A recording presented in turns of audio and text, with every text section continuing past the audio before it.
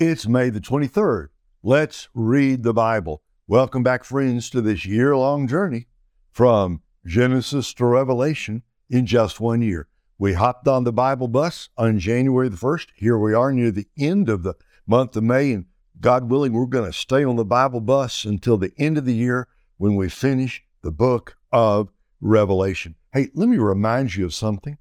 Coming up in just 2 days, on Tuesday, May the 25th, 7 p.m. Central Time, it's going to be May Q&A with Pastor Ray. I'm just stopping, kind of think that out. May Q&A with Pastor Ray. We started this in February, Q&A with Pastor Ray. Did it again in March, did it again in April. We're doing it again this month. We're going to be taking your questions. I'll be answering them in a live video feed right from my office here in my home in Shawnee, Kansas. That's May the 25th, Tuesday night, 7 p.m. Central Time. You can watch it live on YouTube.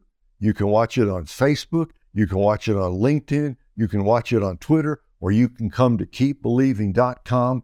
And not only can you watch it live, but we're gonna have it for you later. So we'll post it. So if you can't watch it live on the 25th, you can watch the questions and the answers. And by the way, the questions are all taken from the Bible reading for the month of May, because we just want people to, as we're going through this, you're going to have a lot of questions. I know you do. You can just write me your questions. You can put them in the comments on YouTube, especially. I get a lot of great questions in the comments on YouTube, but you can do the same on Facebook, or you can write me an email. Any way you want to get your questions to me, we're going to answer them this coming Tuesday night, Tuesday, May the 25th at 7 p.m. Central Time, right here. Facebook, YouTube, LinkedIn, Twitter, keepbelieving.com. We won't be live on Rumble, but we'll post it later on Rumble. And in fact, we'll post it after we're done. So on all those platforms, so you can watch it anytime you want. Okay, we're in the story of Elijah. We got a lot to cover today. So we got 4 chapters, 1 Kings 19, 20, 21, and 22. I told you the 3 key people for 1 Kings are Solomon, Ahab, and Elijah. We're going to see first today, the Bible says he was a man of like passions. He was just like us.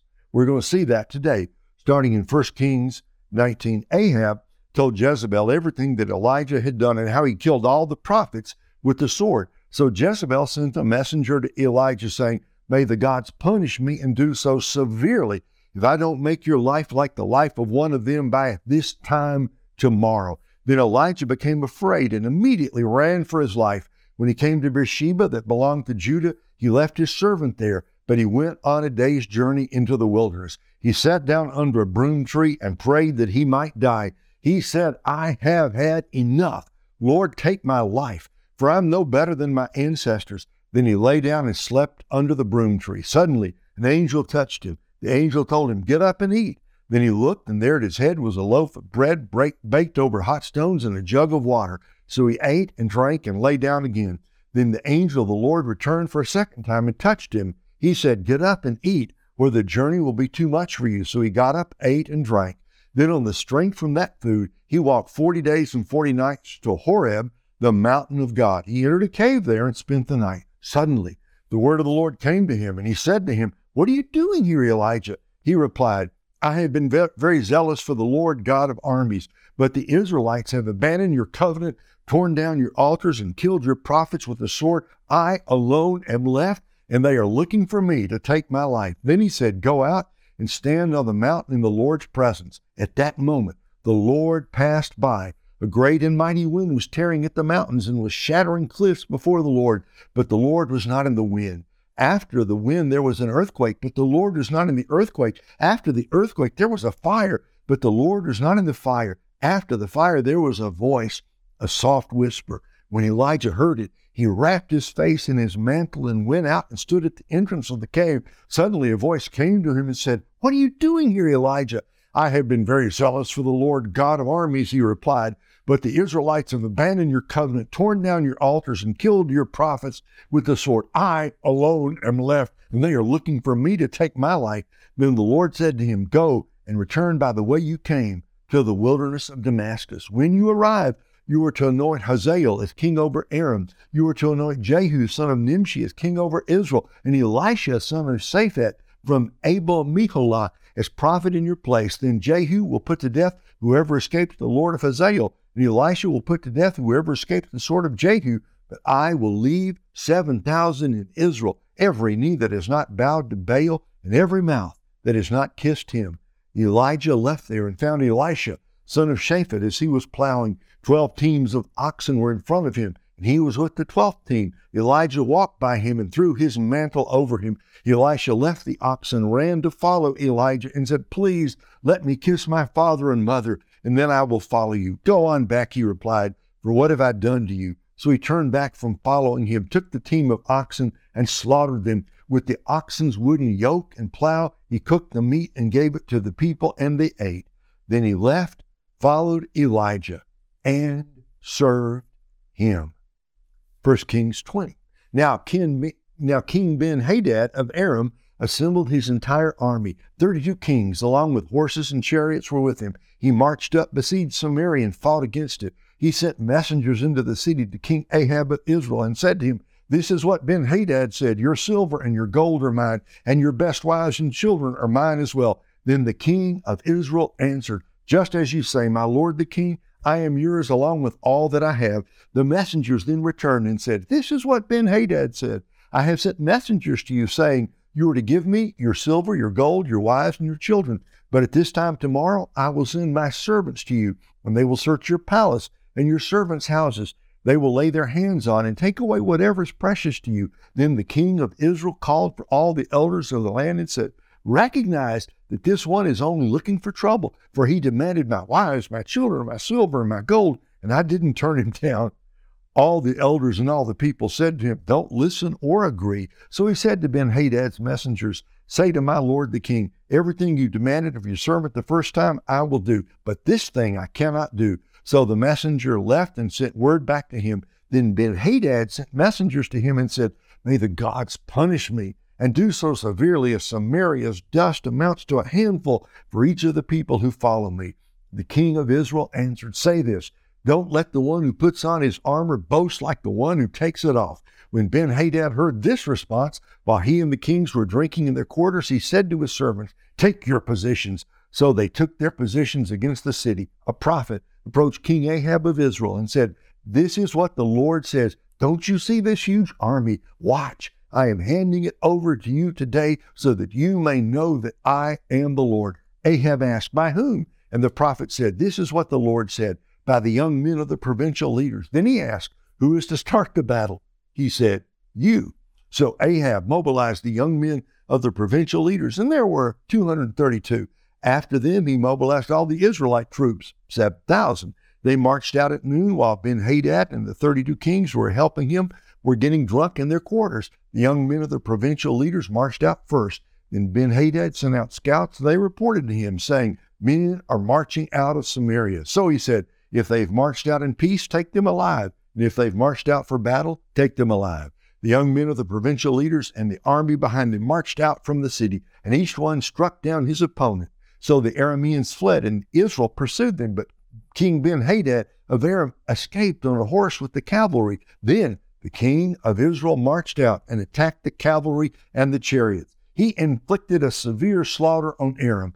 The prophet approached the king of Israel and said to him, Go and strengthen yourself. Then consider carefully what you should do, for in the spring the king of Aram will attack you. Now, the king of Aram's servant said to him, Their gods are gods of the hill country. That's why they were stronger than we were. Instead, we should fight with them on the plain. Then we will certainly be stronger than they are. Also do this, remove each king from his position and appoint captains in their place. Raise another army for yourself like the army you lost, horse for horse, chariot for chariot. And let's fight with them on the plain, and we will certainly be stronger than they are. The king listened to them and did it.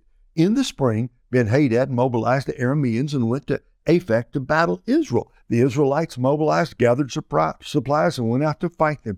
The Israelites camped in front of them like 2 little flocks of goats, while the Arameans filled the landscape. Then the man of God approached and said to the king of Israel, "This is what the Lord says, because the Arameans have said, 'The Lord is a God of the mountains and not a God of the valleys.' I will hand over all this huge army to you. Then you will know that I am the Lord." They camped opposite each other for 7 days. On the 7th day, the battle took place, and the Israelites struck down the Arameans, 100,000 foot soldiers in one day. The ones who remained fled into the city of Aphek, and the wall fell on those 27,000 remaining men. Ben-Hadad also fled and went into an inner room in the city. His servant said to him, "Consider this. We have heard that the kings of the house of Israel are merciful kings. So let's put sackcloth around our waists and ropes around our heads, and let's go out to the king of Israel. Perhaps he will spare your life." So they dressed with sackcloth around their waist and ropes around their heads, went to the king of Israel and said, "Your servant Ben-Hadad says, 'Please spare my life.'" So he said, "Is he still alive? He is my brother." Now, the men were looking for a sign of hope, so they quickly picked up on this and responded, "Yes, it is your brother Ben-Hadad." Then he said, "Go and bring him." So Ben-Hadad came out to him, and Ahab had him come up into the chariot. And Ben-Hadad said to him, "I restore to you the cities that my father took from your father, and you may set up marketplaces for yourself in Damascus, like my father set up in Samaria." Ahab responded, "On the basis of this treaty, I release you." So he made a treaty with him and released him. One of the sons of the prophets said to his fellow prophet by the word of the Lord, "Strike me." But the man refused to strike him. He told him, "Because you did not listen to the Lord, mark my words, when you leave me, a lion will kill you."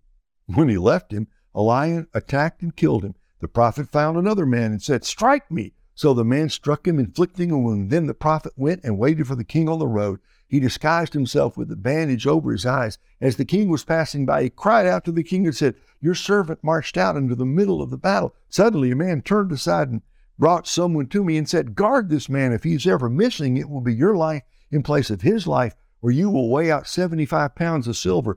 While your servant was busy here and there, he disappeared. The king of Israel said to him, "That will be your sentence.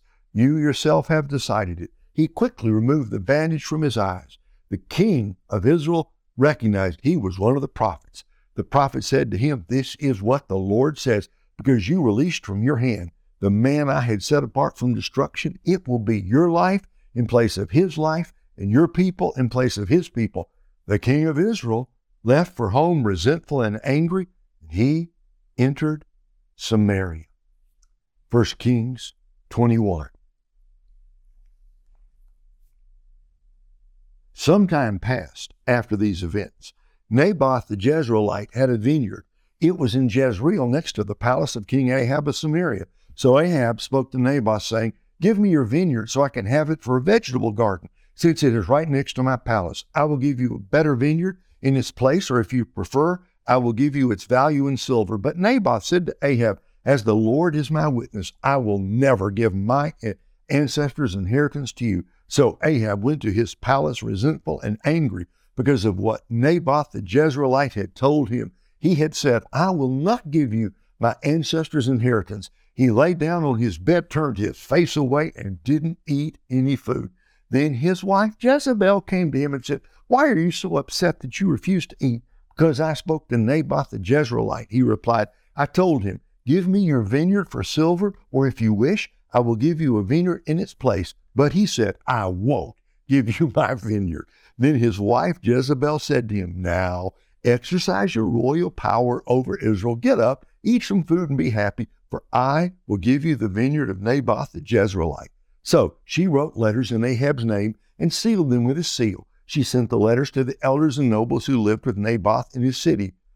In the letter she wrote, "Proclaim a fast and seat Naboth at the head of the people. Then seat 2 wicked men opposite him and have them testify against him, saying, 'You have cursed God and the king.' Then take him out and stone him to death." The men of his city, the elders and nobles who lived in his city, did as Jezebel had sent word to them, just as it was written in the letter she had sent them. They proclaimed a fast and seated Naboth at the head of the people. The 2 wicked men came in and sat opposite him. Then the wicked men testified against Naboth in the presence of the people, saying, "Naboth has cursed God and the king." So they took him outside the city and stoned him to death with stones. Then they sent word to Jezebel, Naboth has been stoned to death. When Jezebel heard that Naboth had been stoned to death, she said to Ahab, get up and take possession of the vineyard of Naboth, the Jezreelite, who refused to give it to you for silver, since Naboth isn't alive, but dead.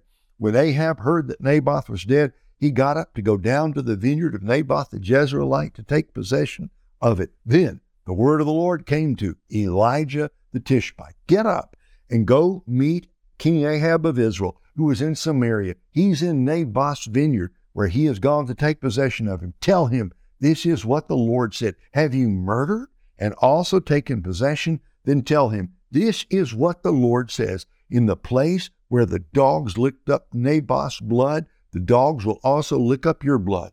Ahab said to Elijah, so my enemy, you found me, have you? He replied, I have found you because you devoted yourself to do what is evil in the Lord's sight. This is what the Lord said.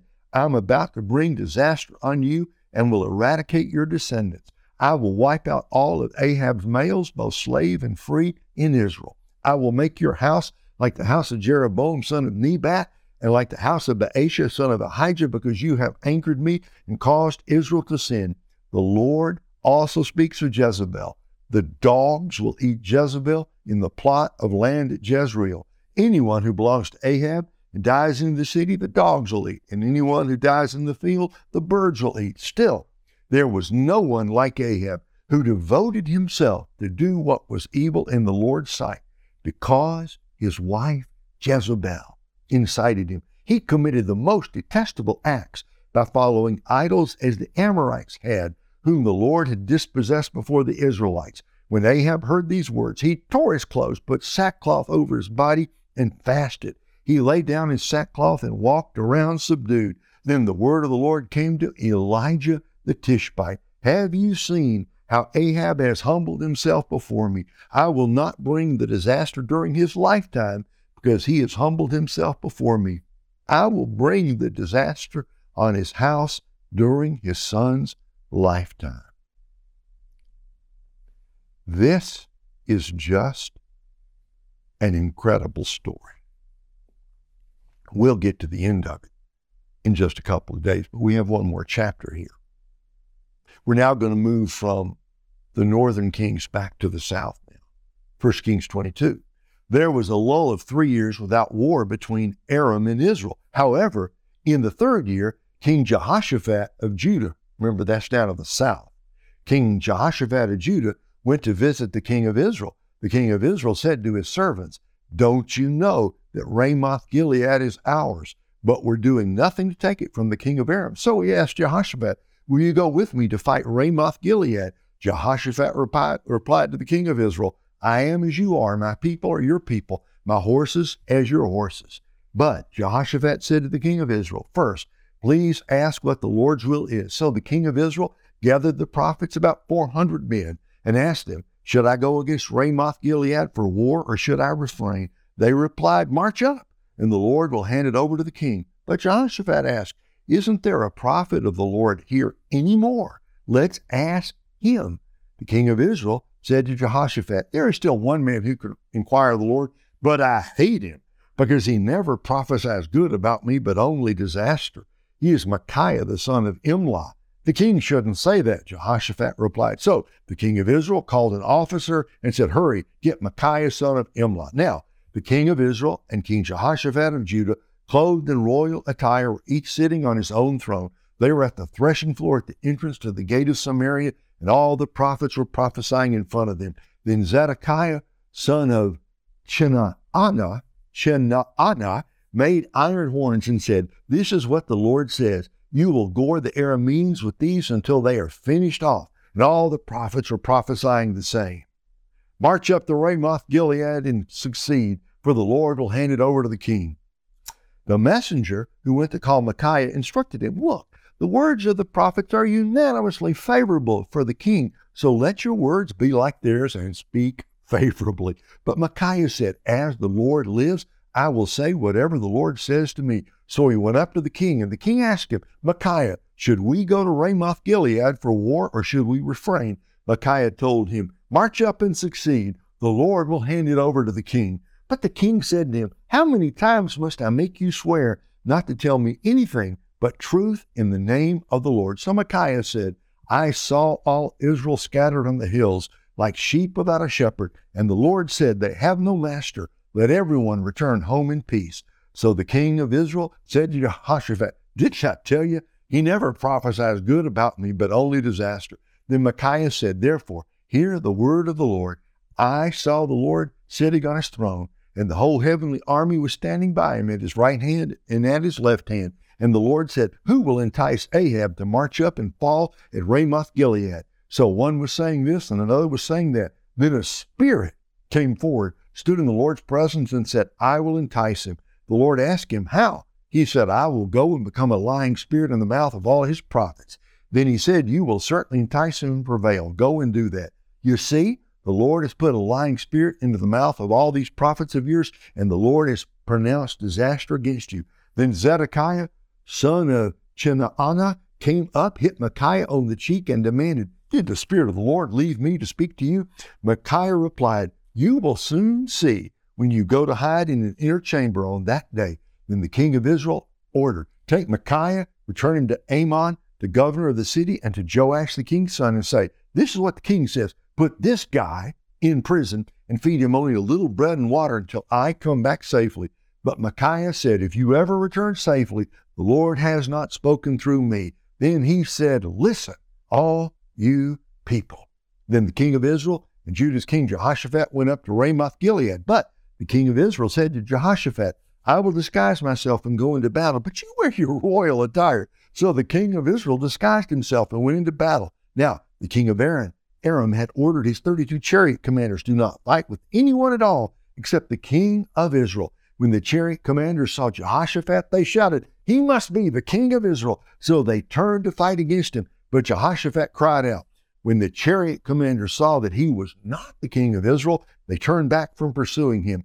But a man drew his bow without taking special aim and struck the king of Israel through the joints of his armor. So he said to his charioteer, turn around and take me out of the battle, for I am badly wounded. The battle raged throughout that day, and the king was propped up in his chariot, facing the Arameans. He died that evening, and blood from his wound flowed into the bottom of the chariot.